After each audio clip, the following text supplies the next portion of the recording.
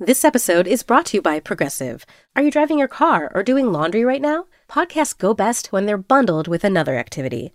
Like Progressive home and auto policies, they're best when they're bundled too. Having these two policies together makes insurance easier and could help you save. Customers who save by switching their home and car insurance to Progressive save nearly $800 on average. Quote a home and car bundle today at Progressive.com. Progressive Casualty Insurance Company and Affiliates.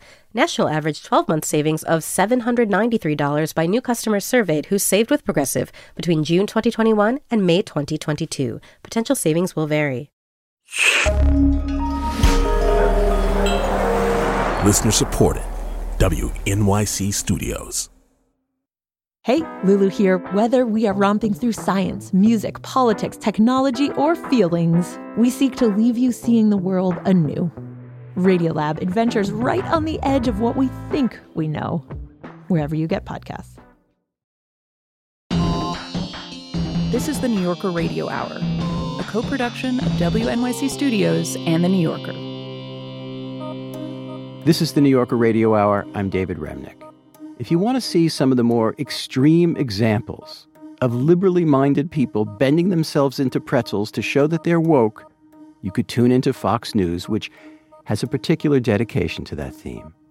Or if you want a more comedic version of it, you could see The Thanksgiving Play, which opens on Broadway this week and has already been produced around the country. It's a play about the making of a play. The four performers struggle to devise a Thanksgiving play that is somehow respectful of Native peoples and historically accurate, but they also don't want to make the audience feel terrible about American history. And they want to make the performers themselves feel included in the process of writing it. If that sounds like a train wreck, well, that's what happens. The playwright is Larissa FastHorse, and she belongs to the Sichangu Lakota Nation, and she's the first Native American woman with a play produced on Broadway. I wanted to talk to Larissa not only because of the humor and the sharp wit and the sort of structural tightness that you find in her work, but also because she has become, just by dint of her identity, kind of a foremost voice about Native presence in the arts and how our artistic culture feeds into and is a consequence of the larger culture in a way that almost no one else working in America is today. That's the New Yorker's Vincent Cunningham. He spoke the other day with Larissa FastHorse. I grew up in South Dakota, where my Lakota people are from, but I was adopted at a young age, an open adoption to a white family who had worked on the reservation for a long time, the reservation that I'm from. I was always raised very aware of my Lakota identity and my Lakota culture, and they brought a lot of mentors into my life and elders to help me stay connected in that way. But at the same time, I was growing up in a very white culture. Sure. And my first career was in classical ballet, so it doesn't really get much whiter than that. I don't know, maybe opera, I'm not sure. There's a list, but ballet is on the they're top. They're way at the up top there, yeah. They're always in the top five. So, at the time, when I was younger, it was very painful, sure, right, to be separated from a lot of things that I felt like I couldn't partake in because I wasn't raised on the reservation or I'd been away from my Lakota family so long. And that was very hard, but now, I really recognize it as my superpower, that I can take Lakota culture and experiences and contemporary Indigenous experiences and translate them into white audiences, which unfortunately are the majority of audiences still in American theater. Yeah. So I do want to go back to this thing about ballet because it does seem like this really important part of your life that you were a professional ballet dancer. And how much did your training as a dancer, how much does that sort of stay with you? Is that a part of your approach as a writer? Do you think about that often when you're working? Oh, yes. My ballet background is hugely influential in my work as a playwright. First off, just in the work ethic, ballet dancers are expected to be shown something once, and then you work on it on your own, and you come back and you've got it down. Like, people aren't going to sit there and spend a lot of time right, spoon-feeding things or teaching you one thing at a time. You're expected to learn it. You're expected to do your own training at night after 6 hours of classes and rehearsal. You're expected to do a lot on your own, and that kind of work ethic certainly has helped me as a playwright, where you spend months sometimes alone in your home writing, and you could miss that deadline. No one's going to yell at you. But also you can really see it in my writing. There's a lot of movement-based acting, I guess, text-free scenes in my work. The Thanksgiving play is a perfect example. There's several scenes that have little to no text that are movement-based, and they are moving the story forward, and they're essential to the story, but without using text or very little text and a lot of movement and gesture. And then I'd say finally also, as far as my process, I was trained primarily in the George Balanchine tradition, and his way of working with dancers and his choreography was to change it all the time, depending on who he is working with. So when I'm in the room with actors, like I have been here in New York for the past couple months, I'm constantly adapting my work to that group of people. So it highlights their strengths and is perfect for them. So my work is always changing when I'm in the room. So the Thanksgiving play, it's about 4 people who, let's say, present as white, trying to put on a play about the first Thanksgiving and sort of trying and I think often failing to acknowledge this Native presence that they are somehow trying to highlight. And I was thinking a lot about, let's say, what's happening in Florida, about like how we educate our children about topics that might make them feel whatever, guilty or upset. How much of today's dramas over education and race and history were you thinking about with this new production? Oh, a lot. I definitely have updated a lot for the times. It's interesting you mentioned Florida. The laws state if something causes, I think it's guilt, discomfort, or anguish based on your race, it can't be taught in a school, and you will you'll see those words in the play if you come to it. I wanted to make sure that these people, because they are, I call performative wokeness. These are white folks, liberal folks trying really hard to do everything right. And as you said, getting everything wrong. And I wanted to make sure that they're people of today and not someone who can look at, I don't want people to be able to say, oh, well, since 2020, we've changed. So this isn't me. Because it definitely still is. Right. But interestingly, one of my first writing mentors was the great Maritamita, who is a Maori writer and filmmaker from New Zealand, Aotearoa. And she said to me on my very first screenplay that I wrote, before I was writing plays, she said, Larissa, you can be an artist or you can be an educator. If you try to be both, you'll do one of them badly. So you have to pick one. And I chose artist. And she said, there's certainly art that educates, and there's education that's artistic. But you have to choose which one you are and stay true to that. I mean, I imagine that tension is exacerbated by the expectations of the audience, right? I mean, just the way the arts happen in America, usually the audiences are white. Right. And they often, I think it's fair to say some people come to the theater on some level hoping to have some sort of educational experience as opposed to art. So it's like, what I love about your play is that it's like, no, you're just going to laugh and it's going to feel weird. And is that something that you like to play with, or is it something that feels like a hurdle? No, absolutely. No, I love that. Playwright Larissa FastHorse talking with the New Yorker's Vincent Cunningham. More in a moment.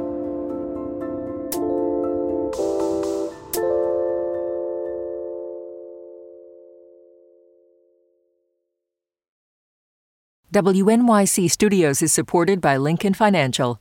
The questions around retirement have gotten tiring. Instead of, have you saved up enough? Shouldn't they be asking, what is it that you love to do? And how can we help you keep doing it? The truth is, you're not slowing down. So your retirement plan should be more of an action plan, a hiking plan, a music plan, a sailing plan. The point is, whatever you're passionate about, we can help make sure you never stop. At Lincoln Financial, we have the products to help protect and grow your financial future, so you can keep doing more of what you love. Make your pastimes last a lifetime at lincolnfinancial.com/action-plan. Lincoln Financial Group, marketing name for Lincoln National Corporation and its insurance companies, and broker/dealer affiliate Lincoln Financial Distributors, Inc., copyright 2024, Lincoln National Corporation.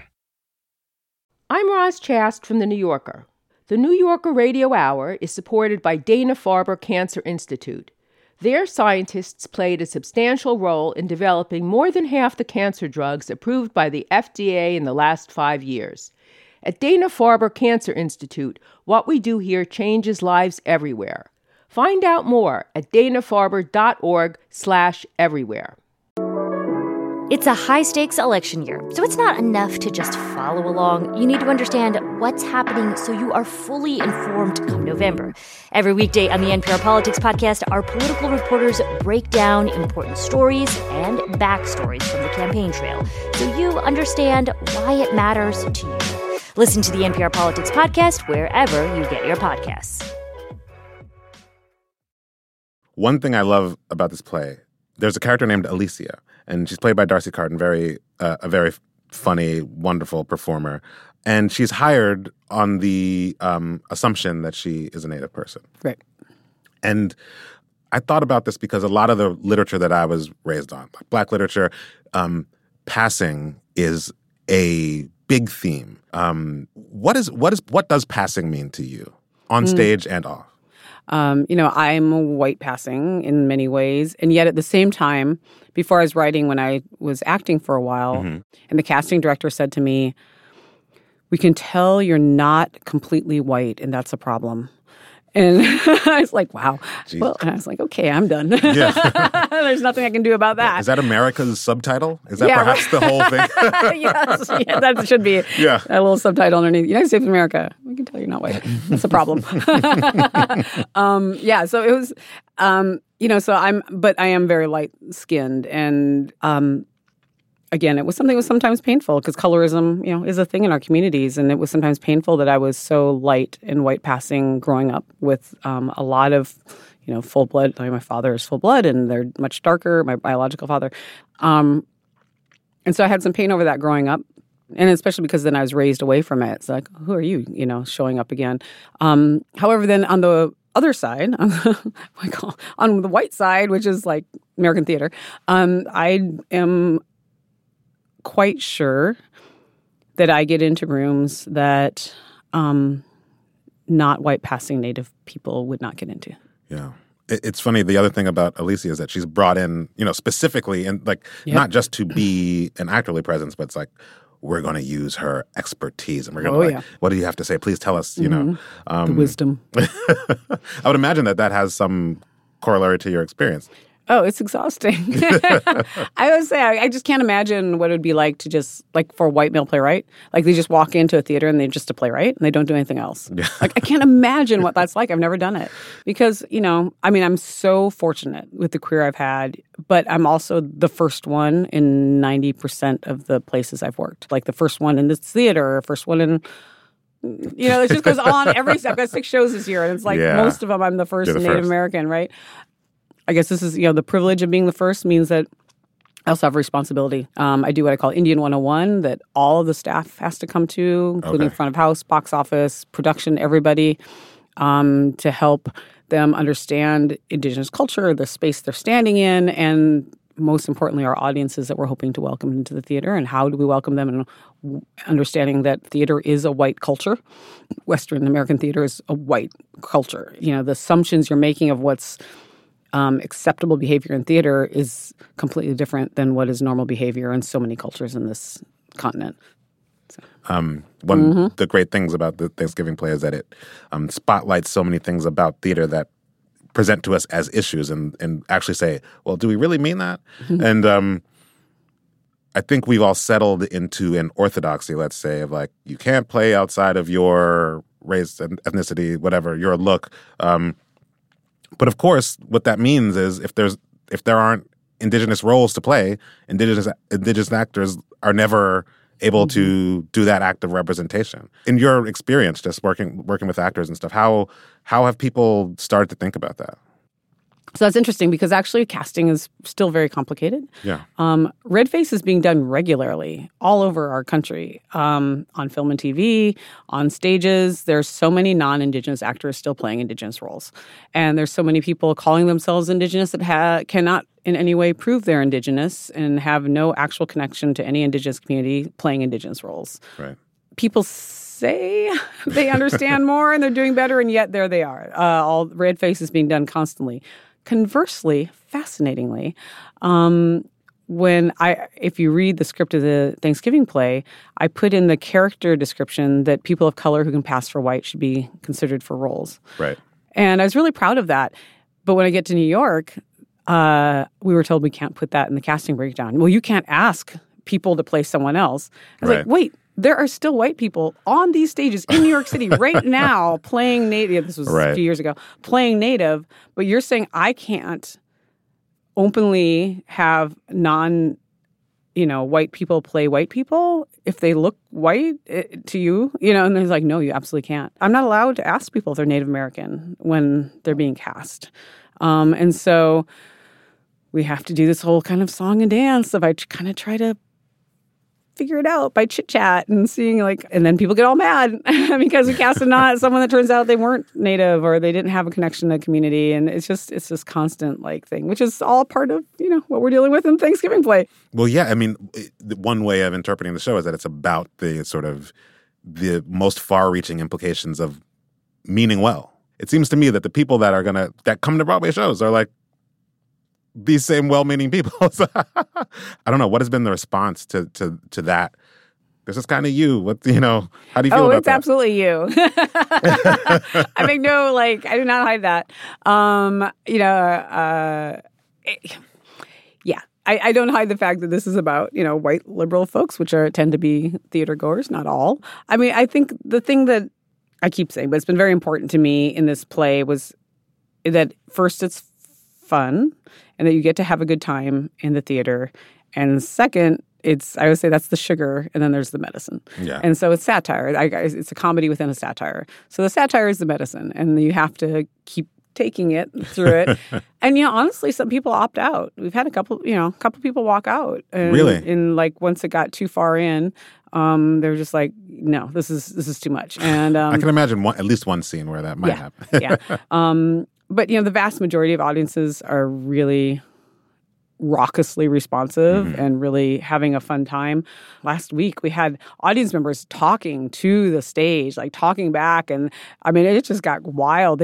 They added 6, 7, 8 minutes to the show. Whoa. Yeah, it was crazy. That's a lot of talking. It was a lot of talking and chatting and clapping and, responding. And, we love that. Something that I've wondered, because I think most people who live on Manhattan think about the Lenape usually before a show or something, and then someone comes out and does a land acknowledgement and say, this is the land of the Lenape people, and they say this thing. Does that practice is that practice? How do you feel about that practice? Yeah, I mean, land acknowledgement, honestly, I know in some places we're getting a little tired of it, but I will say it's definitely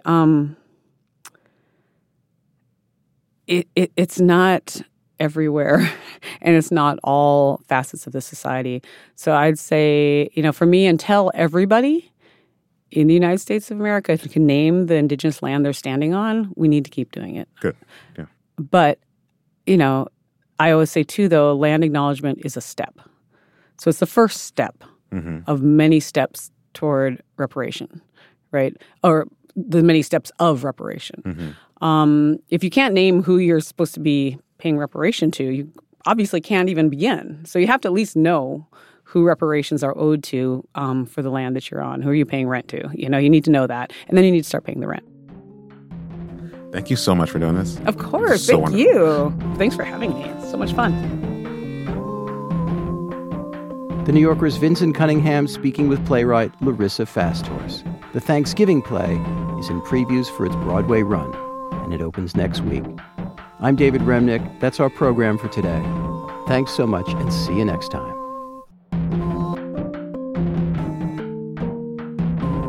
The New Yorker Radio Hour is a co-production of WNYC Studios and The New Yorker.